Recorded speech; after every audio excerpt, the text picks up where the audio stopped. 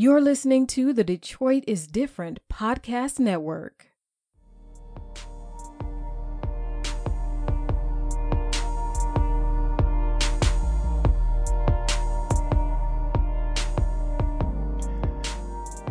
Good morning. This is Eric Campbell from Riverwise Magazine. Welcome to the Riverwise podcast. We want to thank you for listening in to our third venture into this new paradigm for us. We feel like it's especially important now that we're leaning more towards resources online to stay in touch with each other and stay close and stay healthy mentally and physically. I'm here with Amas Muhammad, my co-host on the podcast. You've heard his voice a couple times on the first two. Hopefully you've been listening. And our special guest today is Reverend Joan Ross from a long list of ventures, but I'll start with WNUC first of all, and the North End Woodward Community Coalition. Reverend Ross, thanks for joining us.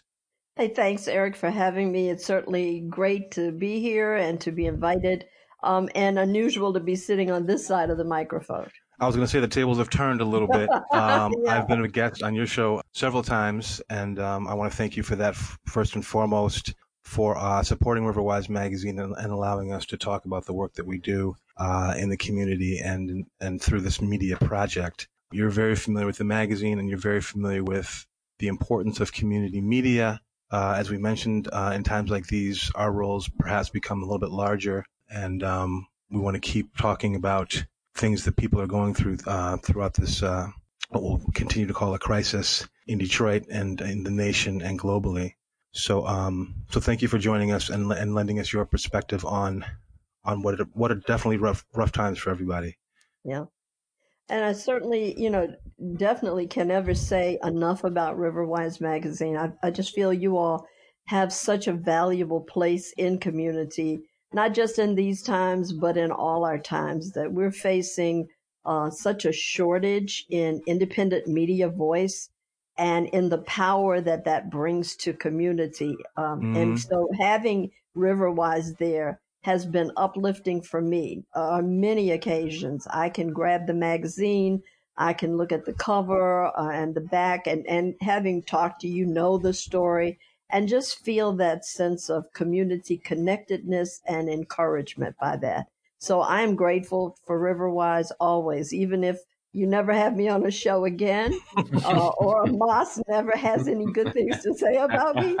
I am very happy to know that Riverwise is in the city of Detroit. We appreciate you being here, and you're one of the people that, beyond even the relationship we have personally and beyond the professional relationship, you're one of the folks who's done work on the ground for many, many years in Detroit, and you have a sense of, through several different initiatives. I'm going to list a couple. We have the Equitable Internet Initiative, the EII. I mentioned WNUC Community Radio, 96.7 FM.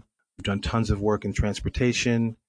What am I missing? The solar initiative as well in the neighborhood. North End has benefited from your work in many, many different ways throughout the year. So we thank you so much for your perspective in these times and your wise words.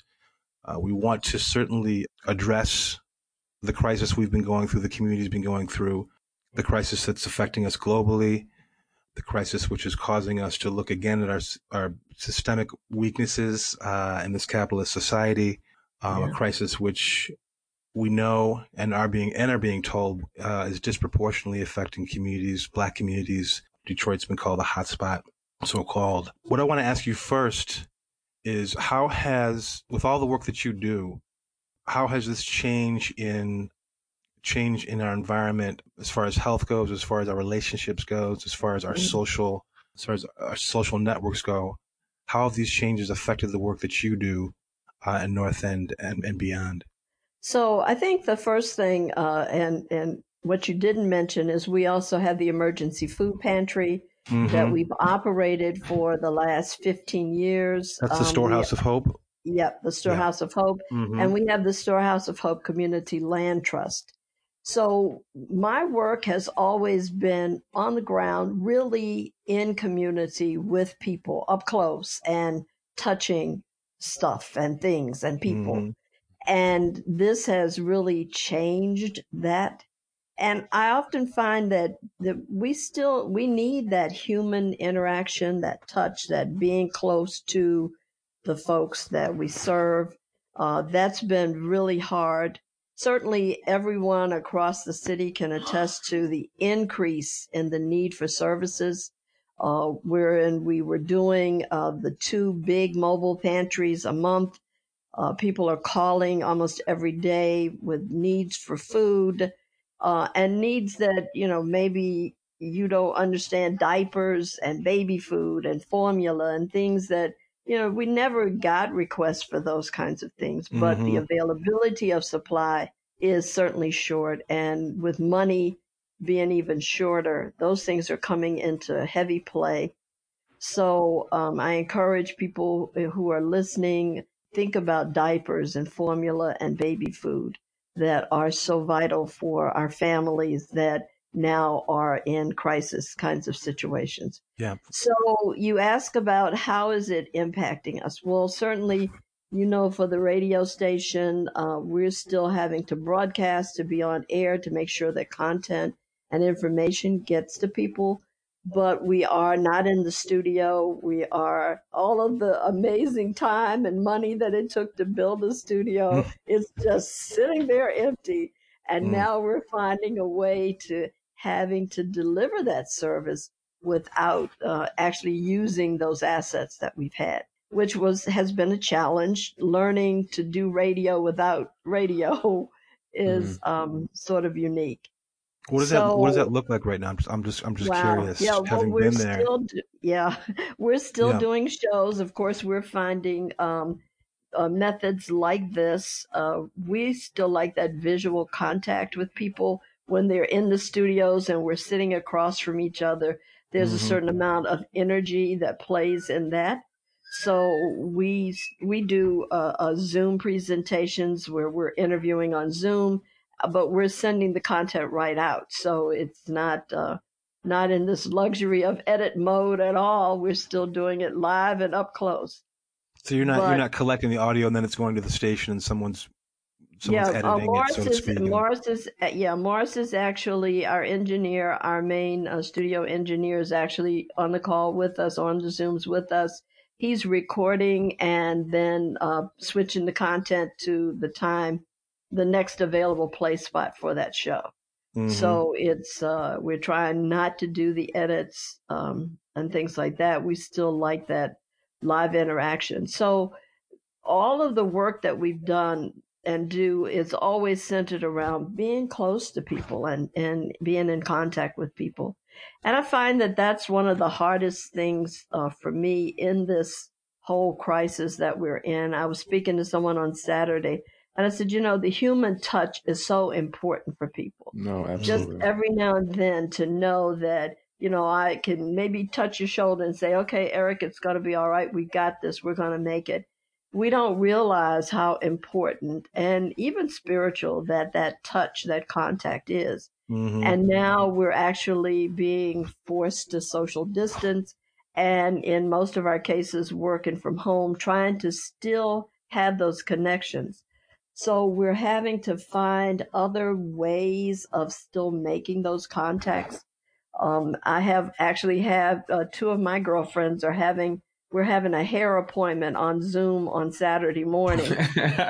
So we're going to be calling each other because, technically I'm so grateful that this call is a recording and not a video. You would probably say, we've got to edit all of that out, cut her face out of this thing. Stop it.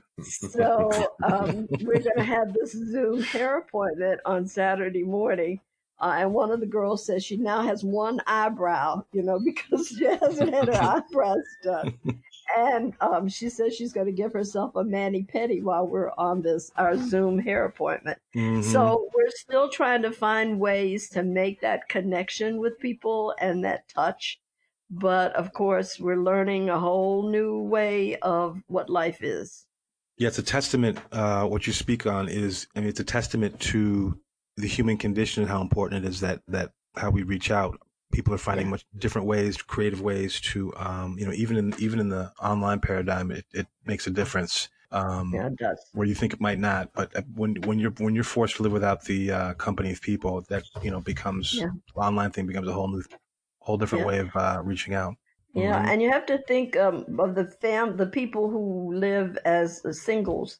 You know, where Mm-hmm. if they're stay-at-home folks, they don't have anything, anybody directly. Maybe we can't touch each other, but my son and I live together, so I know he's here. I see him in the hall. We comes in, we watch movies together, so I still have some connection to people, to that touch. Hmm. But imagine the folks who are sheltered, stay safe now, that don't have anyone around. You know. Can I ask, in while you're continuing to do this, the broadcast and having these conversations, thinking about those people who don't have anyone with them, and thinking about like the inundation of the news about COVID and about these things and how Mm. intense and overwhelming it can be, does that factor into what you think about as far as content? And because this medium is also a way of reaching out and being present with people who maybe are alone, does that factor into what you think about when you have conversations? Is it Yeah. really only covering what is happening, or are there other ideas of keeping people empowered and feeling connected and Yeah. not alone?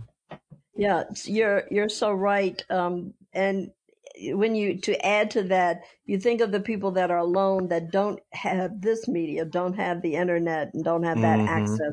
And of course, you know, Detroit is one of the most digitally disconnected cities in the country. And while we're hearing new news about the kids getting laptops and tablets and things like that, and internet access for 6 months, there's still a lot of people that, you know, that's not going to reach, or that don't know what to do once they get that access, because we do provide Mm-hmm. the internet in both North End and Highland Park. So I know from the numbers of folks that we have who don't have access to internet. But one of the things that we've done is every other Friday night, we've been hosting a happy hour on Zoom, where we invite all of our folks who are on our network to join us on that. And we've been doing all kinds of things with karaoke and playing games, and, you know, just trying to keep that community connection there. And we're finding that people are getting into meltdown state. You know, first of all, we have cabin fever. We've been in all winter, and then now we're in, you know, March and April in the springtime. People are having that effect, as well as the realities and the pressures of this are really sinking in and hitting home. Yeah. And so I'm having folks have one of the folks that work with us sort of went into meltdown, you know, and I could tell from the text messages something's wrong. This isn't working. So Yeah, I called this person. Go ahead. I'm sorry. You go ahead. And I called her and I said, you know, let's don't talk about work. Let's don't talk about how many people you talked to today. Let's just talk like girls. Let's just talk about what, like we used to when we had lunch dates, and, you know, when we would just hang out and that kind of thing. So let's just talk like that. Let's don't mention COVID, and don't mention the projects that you're working on. Let's just talk like that. Yeah. And finally, she began to kind of loosen up and laugh.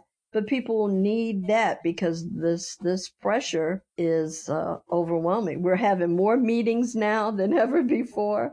I'm constantly I go have more meetings, and they have them on Saturday and Sunday and 7 o'clock in the evening. When before, you know, at a certain time, I could say, "Hey, I'm disconnecting. I'm going home." I was going to add So to I that. think that pressure is Sorry. there.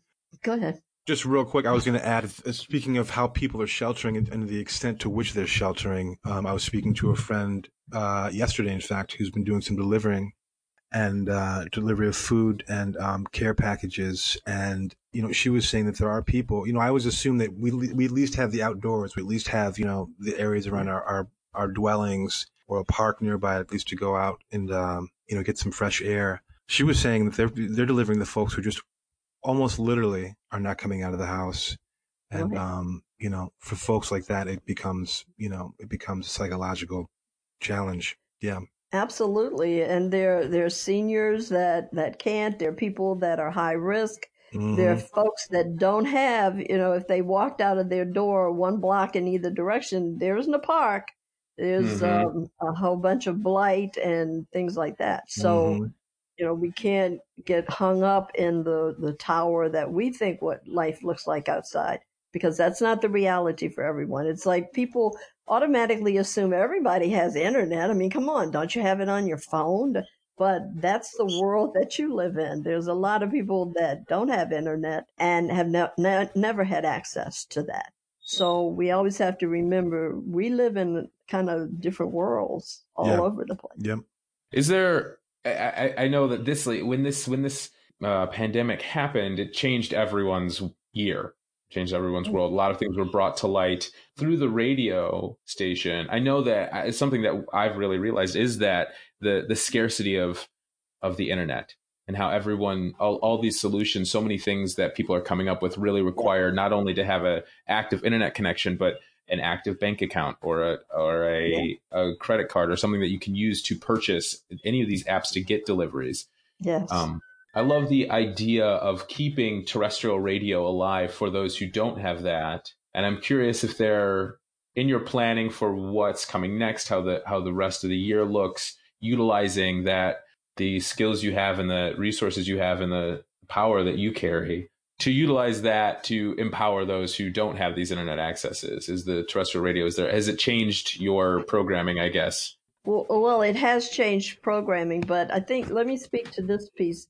When we got this notion of radio back in 2014, when the window opened for the first time in 13 years from the FCC for the opportunity for community organizations to access low power stations, we realized then that we didn't have a voice that from which community could speak.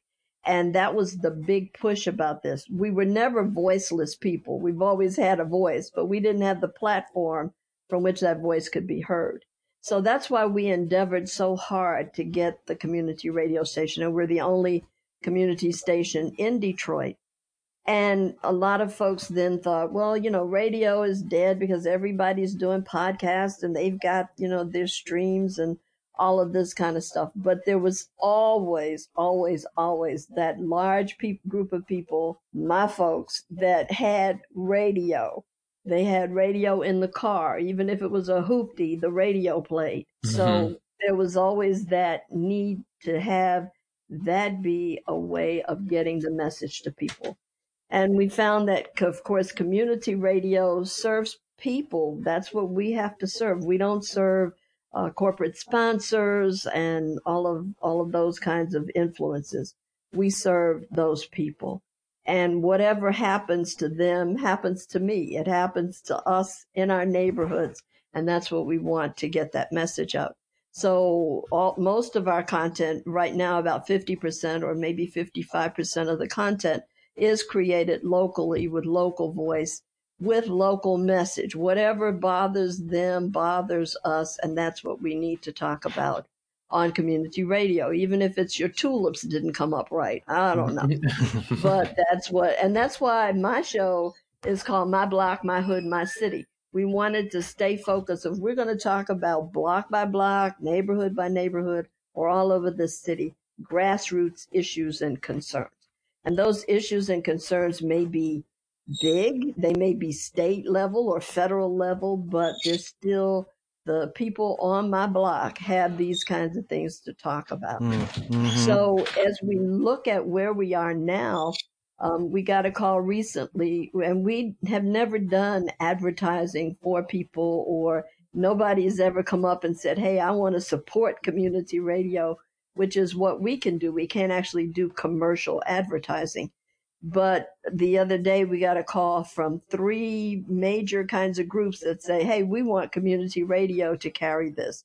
So all of a sudden, people are realizing folks don't have internet and folks don't have this, but community radio has been here and now beginning to be recognized as a vehicle to get those messages out. So we want to continue to do that, when your street floods, the big media stations aren't concerned that you can't go down your street because it's flooded, but community radio is, because that's our home too. And we want to say, hey, don't go down that street. You got to go a block around and come back. So from the smallest message to the broadest concern, community radio is in the center of that. That focus on the smaller community, the Black in the hood, is something, we could benefit from, keeping that in our minds as we do our work at the magazine too, because, we call ourselves a community publication, but it's so easy, especially with the access that you were mentioning that we have to news that comes from outside the city, outside the country, to get sort of caught up. And that's important too, because what we're doing, it relates globally, but at the end of the day though, it really comes down to what's happening, on your particular, in your particular community. That's right. Mm-hmm. It's my neighborhood that I'm concerned about. Yeah. How has, speaking of your community, and we mentioned the Storehouse of Hope earlier, I'm curious about how the Storehouse has adjusted in the past few weeks. The need has changed, has intensified, and what services are you providing at Storehouse of Hope, and how is that going? Well, we didn't even have time to write out a game plan and send in a player. We had to hit the ground and do it. Mm-hmm. We had to make major changes. We had a pantry scheduled for the 18th of March. And just before that, things started to break with COVID-19. So that pantry had to be changed. And none of us knew how we were going to do that. We just knew that we normally are a walk-up pantry, and we serve about 150 families, which comes to about 3,000 people a month in our mobile pantry. Mm-hmm. So we knew that we had to do the social distancing. We had volunteers to be concerned about how we would protect them. So all of a sudden we had to have a drive-up system that people could remain in their cars. They had to unlock their trunks, and we had to get more volunteer power to make sure that boxes got packed, and we put those boxes in the cars. Normally, we like clients to go through and select what they want, because then we have clients' dignity, clients' choice. But with this model, we can't do that, so we're having to pack boxes. But because of this, we've had to increase the number of families that we're serving. We're getting calls that we're taking food to people. We do have some wonderful partners, not just Gleaners Food Bank, but we also are partners with Aldi. And we also have a couple of small family foundations that have stepped up to make sure that we have more funds to meet those demands. We're partners with Meijer in the Meijer Pantry gift card program. So those have been where we've gotten the resources from to meet the new demand. People are calling from all over the city because our number is on the Gleaners Food Bank list. So we don't say no to people, no matter where you are. We serve 48202 and 48211. But we're not going to see people hungry. Mm-hmm. And then we started getting the calls for diapers and for baby food and for formula. And we had to reach out to some other partners and say, we have this other need. It was never a need before, but now all of a sudden people are saying, hey, we don't have these things. And it's hard to say to a woman with a baby that needs baby food, we'll give them mashed potatoes or, whatever. They need baby food or formula. And I don't know if you can relate, but formula and diapers are pretty expensive things, even when they're available readily and there's funds for them. So we've had to make sure we've had modifications of items that we normally didn't carry and that we could increase the support to families. We brought in more meat items, because families kids home during the day, you need more food. So we've had to increase our food volume so that we have some other items that families can make meals out of and can go further. We've had a wonderful success at getting a lot of produce for people with just huge amounts of wonderful things. And last pantry, we got fresh eggs. So we had dozens of fresh eggs to give to people. Mm-hmm. So those kinds of changes. And we do that now. We just finished the Monday pantry where we had some wonderful things for folks. But we want them to come in their cars now. And sometimes there's 3 families in a car. So, they got the ride and they got the car. That doesn't mean we won't do walk-ups, and we try to do them as quickly as possible and get them away, but we would prefer to try to keep everybody safe. All right.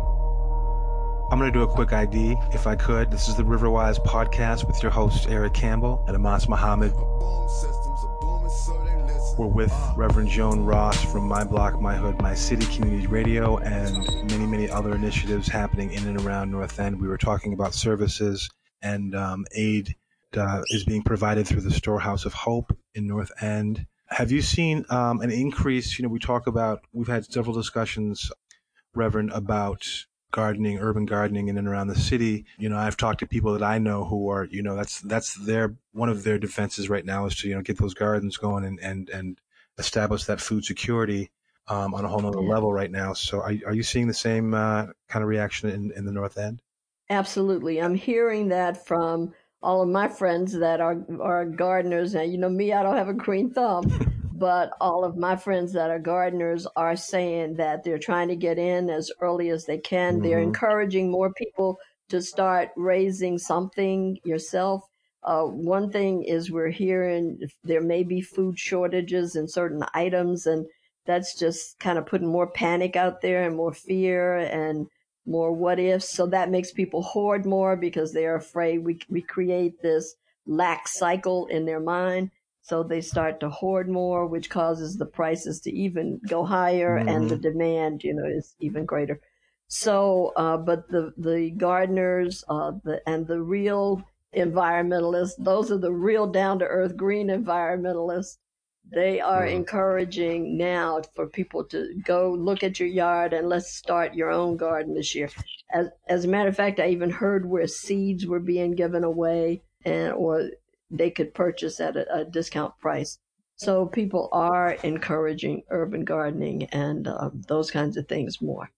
Are you seeing, I know before this, it was already an issue, but and now once everyone is sheltering in place, it's becoming even more of an issue, but the problem with water availability and access to water. I mean, even if someone is with the intention of growing for themselves, if they cannot water themselves, are you getting calls to support with water access, and how has that affected the work that you're doing? Yeah, I always direct the water people to the water people because they do their work the very best.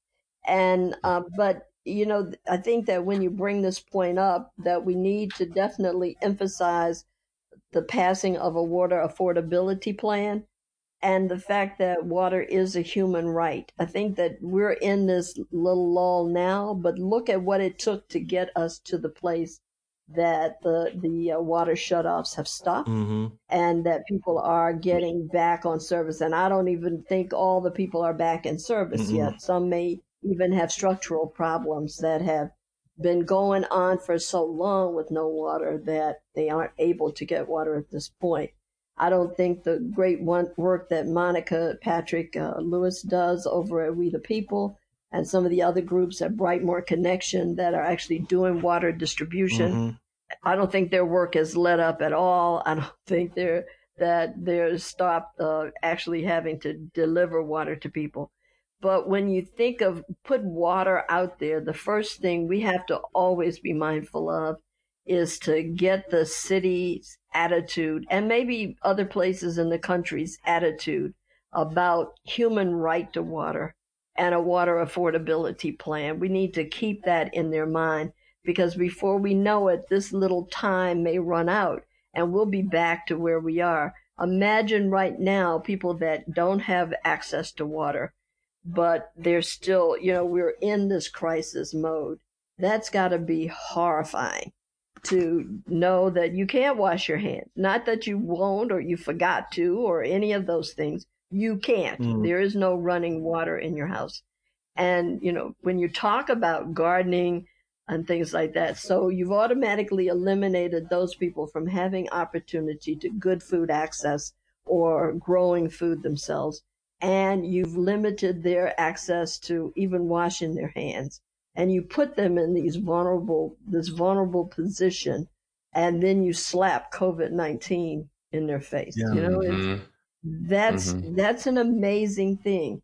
And so there has to be a change in attitude. And there are now even still people that says, well, I paid my bill, they should pay their bill. Come on, somebody has really sold you some snow that you can think.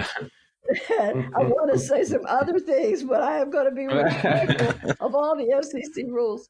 That that and that comes from leadership. That comes from an attitude that started from our mayor, from the city. That people had that. Well, they ain't paid my bills. They have to pay their bills. No, we're in this together. If they have it and they're right next door to you, what do you think your chances are we've got to of start, not having it? We've got to start finding another way. And it starts with the affordability. Yes. We talked with Reverend Bouye. Let me shout out Reverend Rosalind Bouye. Ross. We talked to her about the water situation in Brightmoor, and she claims that folks are coming into Brightmoor Connections, frightened that they're going to get their water cut off, and a couple actually have had their water cut off in the last couple of weeks. So the city is not only sluggish with the restoration, but there have been reliable reports that the city has actually cut water off in the past couple of weeks. Yeah.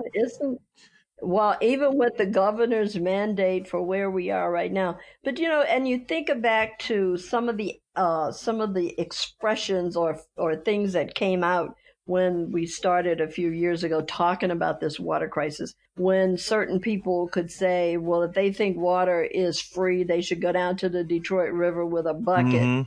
And, get them so that kind of attitude, and it passes down to folks that, and I'm not going to say it passes down to folks that don't have a lot of street savvy or anything. It passes down because it becomes a prevailing thought from the city, from the mayor, from people who are supposedly be in these positions of power.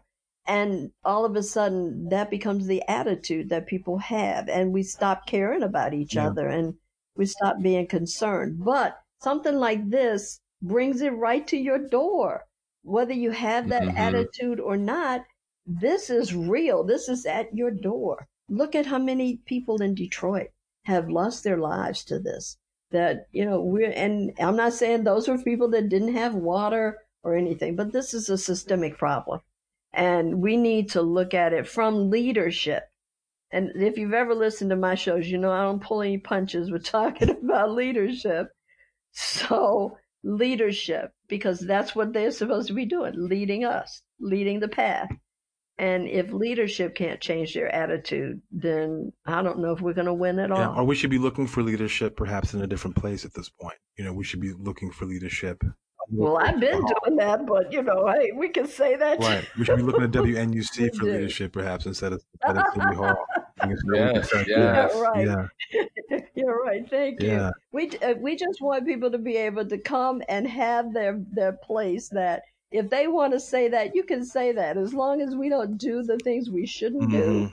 You're entitled to your opinion about that. You're entitled to feel what you feel about the way certain situations. And I think we're going to see more of that as we begin to see these funds come into the city as part of the care package from the COVID-19. I think we're going to have to call for transparency in leadership about how that money is spent and who gets that money, and not have it business as usual. Yeah. Because the billions of dollars that have gone into development of downtown at the risk of community has put us in some of this that we're in right now today. Yeah. I mean, not even billions, it's probably trillions at this point. Well, I want to support everything that you're saying. I mean, the rhetoric continues from City Hall and from the governor's office. The governor, I think, actually, since the order was made to restore water, has made it a point to say that she doesn't consider, access to water and the link that it has to public health. She doesn't consider that a real thing. So, I mean, it's statements like that keep a lot of folks focused on other things. So. Yeah. So then you begin to wonder, is it just that they really think we're stupid or that we're crazy or that, we can't, what? And then later on, something like this comes about and we can see a direct correlation to water and to health for people. And it's like, what? Well, duh. Yeah. We've told you this. The same thing with the internet. We started the Equitable Internet Initiative about 4 years ago, and we said, okay, we need to do this, and because we need to create a preparedness plan for not if, but when things are going to happen. And we didn't see COVID-19 at that time. We were really thinking of more natural disasters and situations as a result from climate change. And we said, okay, we need to begin to establish solar charging stations in neighborhoods and a preparedness plan. And where can we put refrigerate? That's why we wanted to do solar, because solar on certain houses would give us the ability to have refrigeration. And if we needed to store insulin and medication, we had access. We would know where food sections preparedness was.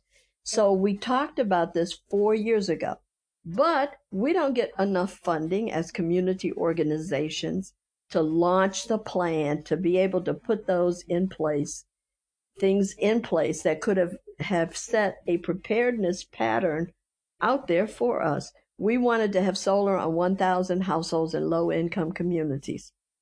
And knowing that in each community there were so many houses that had solar, we could make sure that we had refrigeration. We could make sure that there was access with communications through internet, even if they were by solar charging stations. So we knew we could see a vision. God gave us the wisdom to see, you need to get this thing in order. But the funding isn't ours. What, outside of the solar, which I understand is the powering of it, what are the infrastructure that would need to bring internet to so many households? It's something that I've been thinking about and talking to a few people about, because I have Eric and I both have children who are home from school, but still are continuing to do school work. And I just have one child, and I was just, we have a computer in the home, one computer. We are lucky to have internet access, but those who have multiple children, maybe your only way to internet is your cell phone. What does the infrastructure look like in bringing that kind of accessibility to so many households? So under the project, we have 3 communities that we work to create a community mesh network with the distribution of 1 gigabit of internet and actually we could reach about 700 households in each of those 3 neighborhoods. Wow. And last year I expanded our network into Highland Park. And these are pretty much line of sight, point to point contacts with the distribution of this internet. So we set out to train people within those neighborhoods to install and maintain their own community internet. They have their own network. It's their network. That's amazing. Go ahead. I'm sorry, I didn't mean to interrupt you. That's exactly, almost exactly what I wanted to hear. Yeah. Because I just was at a loss to understand. So the internet originates from WNUC? Well, actually, we're picking up a signal that's coming through 123Net is our partner.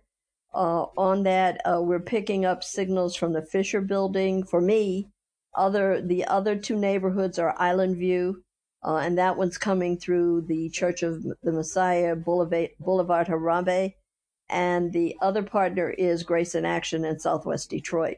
So they're picking up their signals from a point that's accessed by 123Net. So it comes to my building, and then within the North End community, we have about 8 hubs that we are redistributing that signal to those hubs. And then from those hubs, we're covering the households within that neighborhood, within that reach. So one of our hubs is Blessed Sacrament, the Cathedral of Blessed Sacrament, which is the highest point in the North End for us. So we are grateful to the Catholic Diocese in Detroit for being such a wonderful partner to me for many years. And when I said, hey, I think we want to do this, they said, okay, Rev, whatever. They didn't understand it. And it fries a lot because it gets hit by lightning. So that's the hardest access point to keep up. But I'm grateful for the Archdiocese helping us in whatever thing we think benefits community. So in North End, we have about 92 households that are on the system. And we've maintained them throughout all of this. We aren't installing anymore. We want to install more, but right now, just with Stay Safe, we're not sending folks into people's houses to install. But we have made sure that our families are not paying for the internet. It is free while this is going on. And it's been free for a while this was going on. So, and we created an intranet piece to go to that will be launched within the next week or so that we still have the intranet as a communications port, with regardless to what happens maybe to the internet. And most people, we think, have access to internet on their phone, but that's not really true either. A lot of people are still on different plans that cover little or no data, and certainly not the kind of data that kids would need to do their homework. And then there's this piece of computer literacy and teaching people how to be safe and secure on the internet. So we do a lot of computer classes. We get donated equipment, and the guys refurbish it so we can try to give people the hardware that they need to do these things. Last year, we moved into Highland Park, and all we were able to do was get 3 access points up. We did not get to the families that we actually wanted to start installing into homes. We still have those people that we pray God we get to this spring. But in each of those neighborhoods, we hire the people that live there. So when your internet goes down, you can go to the guy 2 doors over and say, my internet ain't working. You need to come over here. And it's not like you got to make an appointment and maybe it'll be next week between 8 and 3. The guy lives on your block somewhere. I wonder if there'll be another tour coming up. We went on that tour, the Equitable Internet Initiative tour. Was that not quite 2 years ago? Yeah, I believe it was 2 years, yeah. And it was amazing. You know, it's just another look at how democracy really works, you know, when people are in action.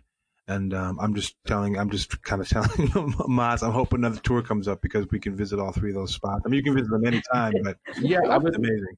I would love to see that. I think that's something that every conversation I find myself in, all of the solutions seem to be around these kind of app-based or things like that. And very many people seem to realize how that's such a big hurdle. That's such a big if. Yeah.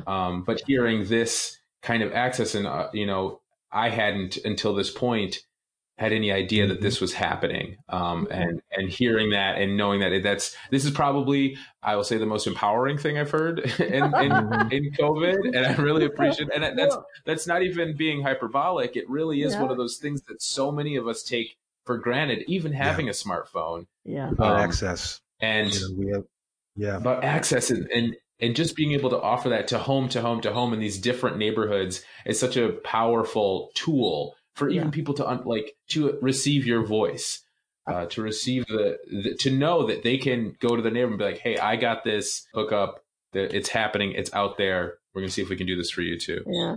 Well, in the North End, we have the largest network so far. And the plan was this year to finish Highland Park, or at least bring some houses online in Highland Park. And then over this summer, put in 3 access points in Hamtramck.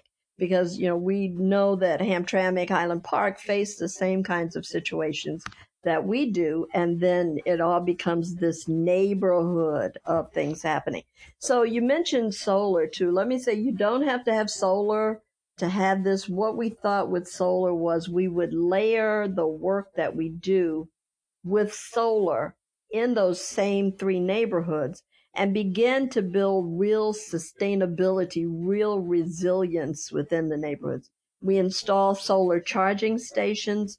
Like there's 2 in the North End, there's 1 in Southwest, and I think there's 2 in Island View at this point. And those are points that people can just go and have access to the internet, but they can charge their phones, they can charge their tablets. So in case we have these DTE outages, you're not sitting with your whole neighborhood black. And it started with one of my employees. We had a power outage in the neighborhood. She couldn't get her car out of the garage. and she didn't have any power. Her phone went dead. She couldn't do anything. And she just began to feel like, oh my God, she didn't have any way of communicating and getting out. So had we had a solar charging station just a few blocks down, she could have walked out of the house and charged her phone and at least been able to stay in contact with her family. So the idea is to begin to do the work that you're doing in these communities, but layer it on top of something else so that you begin to see the results of this group does this and this group does that. We happen to do solar, which is a real passion for me. I love solar projects. We've been very blessed to get a grant that came as a national grant from the Harnell Foundation to help us begin to see the vision of solar in 1,000 households. And we did put solar on all our community land trust properties. So in this crisis, I know that my people don't have very much of an electric bill. I think one of them's bill is like $9 a month or something now. Wow. We have internet access that we provide to people. So both of those things should empower you. They should empower you with, first of all, changing the narrative of systemic racism and the fact that we don't have to make things more equitable. We have access to those things too. We can't do internet in every community. First of all, it's kind of costly. And certainly more costly for me than it is for Comcast because I only have 90 customers. Comcast has a whole lot more customers. And I have a small workforce. So it takes my guys a little longer to do an install than it does the Comcast guys because it's only a couple of us trying to do that. But that's an investment in your community. And it shouldn't be about, well, we don't have enough money to run this program. It should be about every community says we're going to have that program. And make it happen that you create workforce development, you have jobs within your community, you create them as a governing system. The community governs their internet. They govern that process. They own it. It's community owned. Certainly it comes through our organization, but we are the community and we allow the voice of the community to always come through in that process. So we should have, and people applaud that a DTE and a Quicken Loan said we're going to put $23 million into internet access. $23 million. We didn't even have $200,000. So, and beside, you're going to pay for that. It may not look like you're going to pay for that, but you're going to pay for that because they're never going to do it for nothing. I want to, I don't know. What do you think, Amas? We were going to try to keep this under a certain time limit, but with Reverend Ross, we're used to talking an hour and a half or 2 hours. I'd like to go back and I was waiting for you to say, we want to thank you so much for being here today. I'm looking at the clock as it goes, and I'm like, okay, well, I know he's going to say thanks so much for being here. That's vital today. information. I mean, so much of what you have to say revolves around the effort to create self-determination in communities, and I can't hear that enough. So it's hard to cut in. So while you're on that thought, and before you say goodbye to me, let's push Community Land Trust, this is the idea of creating permanently affordable housing for families, not just when people say, and look, push back on this. If you don't ever take anything from what I have to say, when people say, we're going to do affordable housing, push back and say, we need permanently affordable housing, because affordable housing is only affordable for one generation or one cycle. It is not permanently affordable. But when we talk about land trust, again, we're talking about this equity position and changing this systemic problems that we have. Permanently affordable housing, when we sign a land trust deal, that's for 99 years. Now, all of us, believe it or not, will be Lyme in 99 years. None of us. So, but we're saying we believe in this to put this into a situation, a contract with our community, with members of this community for 99 years. We want this to be the way things are done. So we need to push back on people that talk about affordable housing and really don't know what they're talking about. We started the land trust 6 years ago. We're the only land trust in the city.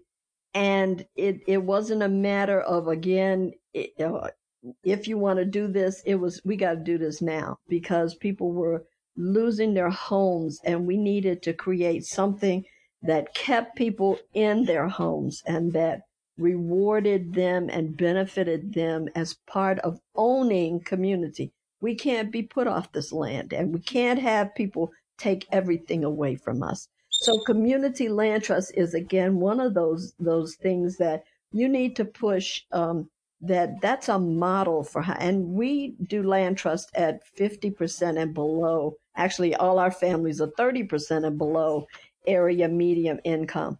Don't allow this conversation that we're going to do this housing and it's affordable at 80% area medium income or 120% area medium income. That's not going to help us. And in 5 years, we're going to be worse off than we are today if we keep investing in things like that. So that's my story, and I'm sticking to it. Let me ask a question about the community land trust. From your point of view, Reverend Ross, what is it as far as organizing towards establishing a community land trust? What is the minimum number of folks, or what kind of power do you have to have as a group or as an organization? Is it best to start as an organization, or is it just a matter of a few neighbors getting together and deciding if they want to invest a little bit more in the community and the land? Okay, well, we started this conversation in 2010 in the city about community land trust, and at that time, and I said this in a panel that I was on recently. We talked to the city of Detroit about it. They didn't say no. They said, hell no, we don't want community land trust. By 2015, and that was the year of the 40,000 families that lost their homes during this illegal and unconstitutional tax foreclosures that happened, we had no choice. We had to try to do something. So we entered with a few of my partners a 7-day GoFundMe campaign, and we were so blessed that in that time we raised $108,000. We didn't have time to decide who or when or how. We had to do something. And we knew this model. We've been talking about this model for years. So we entered the auction and purchased 15 properties in the auction for our $108,000. And many of those families had already self-evicted themselves before we got there.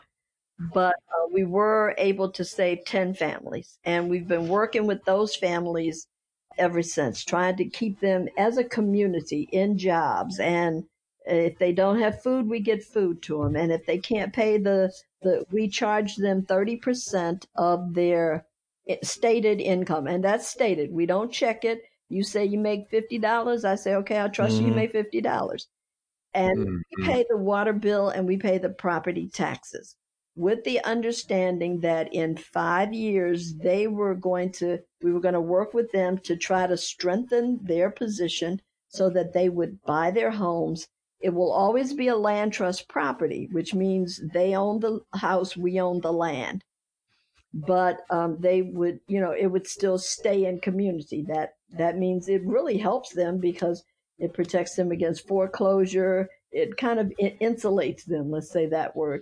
Against foreclosure and things like that. Doesn't protect them. I mean, they could still go into foreclosure, but we have the first right on the house so that we would prevent the house from being lost. That was how we started. And now you hear a lot of groups are, they're buzzing about community land trust. Well, the thing to do is do it. Don't talk about it, just do it. Because you're not helping nobody by talking about it since 2010. This is 2020. And there's only one. So stop talking and let's decide if this is what you see as a permanent solution, as an aid in this crisis of housing that we're in. And look, after this is probably going to be worse than it is right now. We're not going to tell that out loud, but there's some serious stuff going on now. We need to begin to strategize. And I'm not saying Reverend Ross got the best answer in the world. I'm saying we had an answer, okay?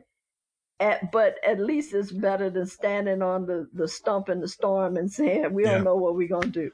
Out let's of just all do the something. initiatives you're involved, I mean, each one Yeah. deserves a weekly show on its own. But you have one. You have one. Tell us about a little more about WNUC You when we can tune into My Block, My Hood, My City.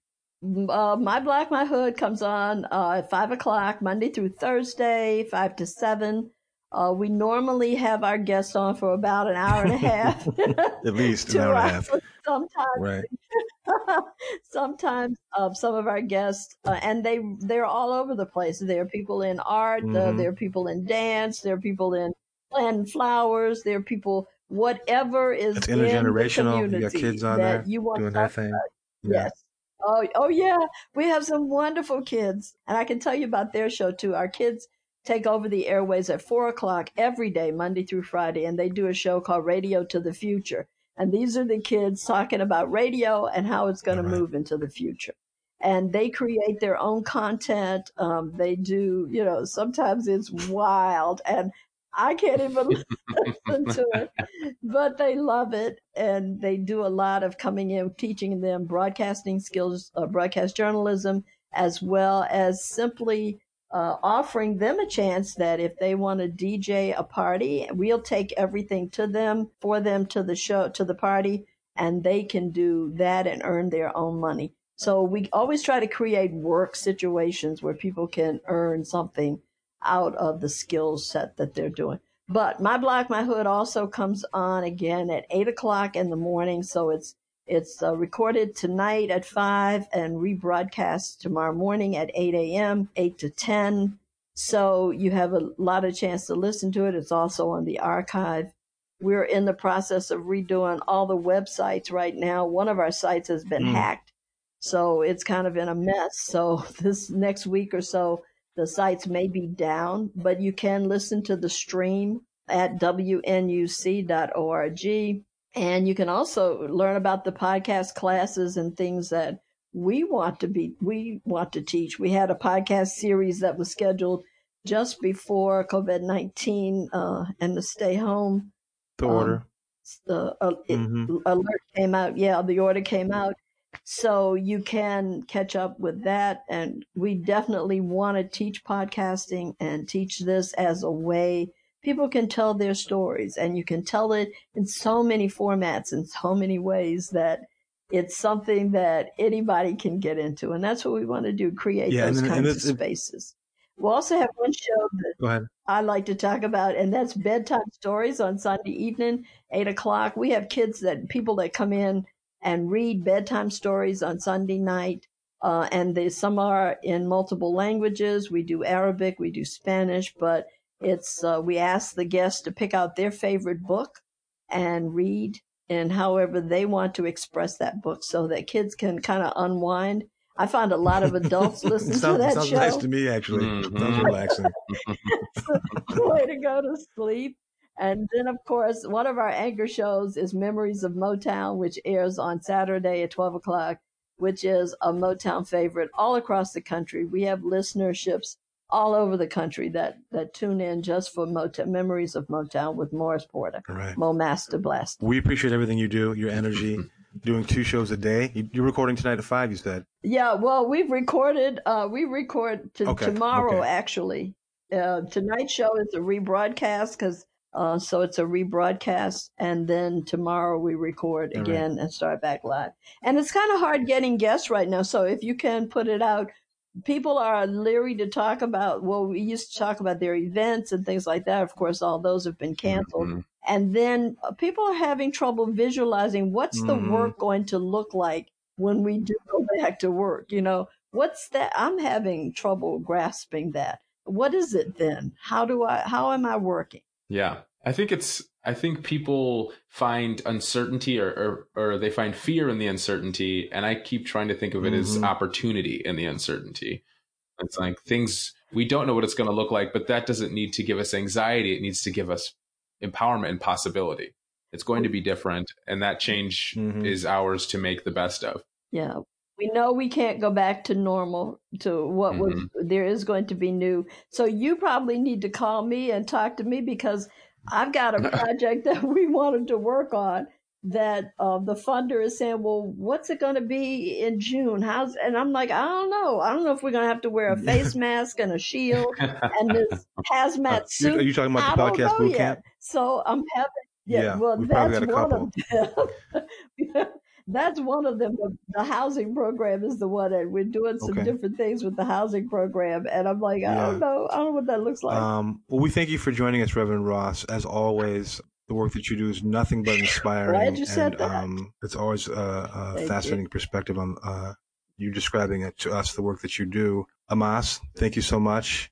Yeah, this was wonderful, Reverend Ross. It's I suppose this is really great to meet you. I cannot wait till things, settle down. And on the other side, I was scheduled to be part of the podcast boot camp this past March. I was really excited. I look forward. I expect us to do work together alongside one another, and always inspiring to see and experience what you do. Thank you. Always enjoy meeting folks. And I like the way you said, I suppose it was great meeting you. I'm like, I suppose so too. I want us to meet officially in person. I want to mention... Okay.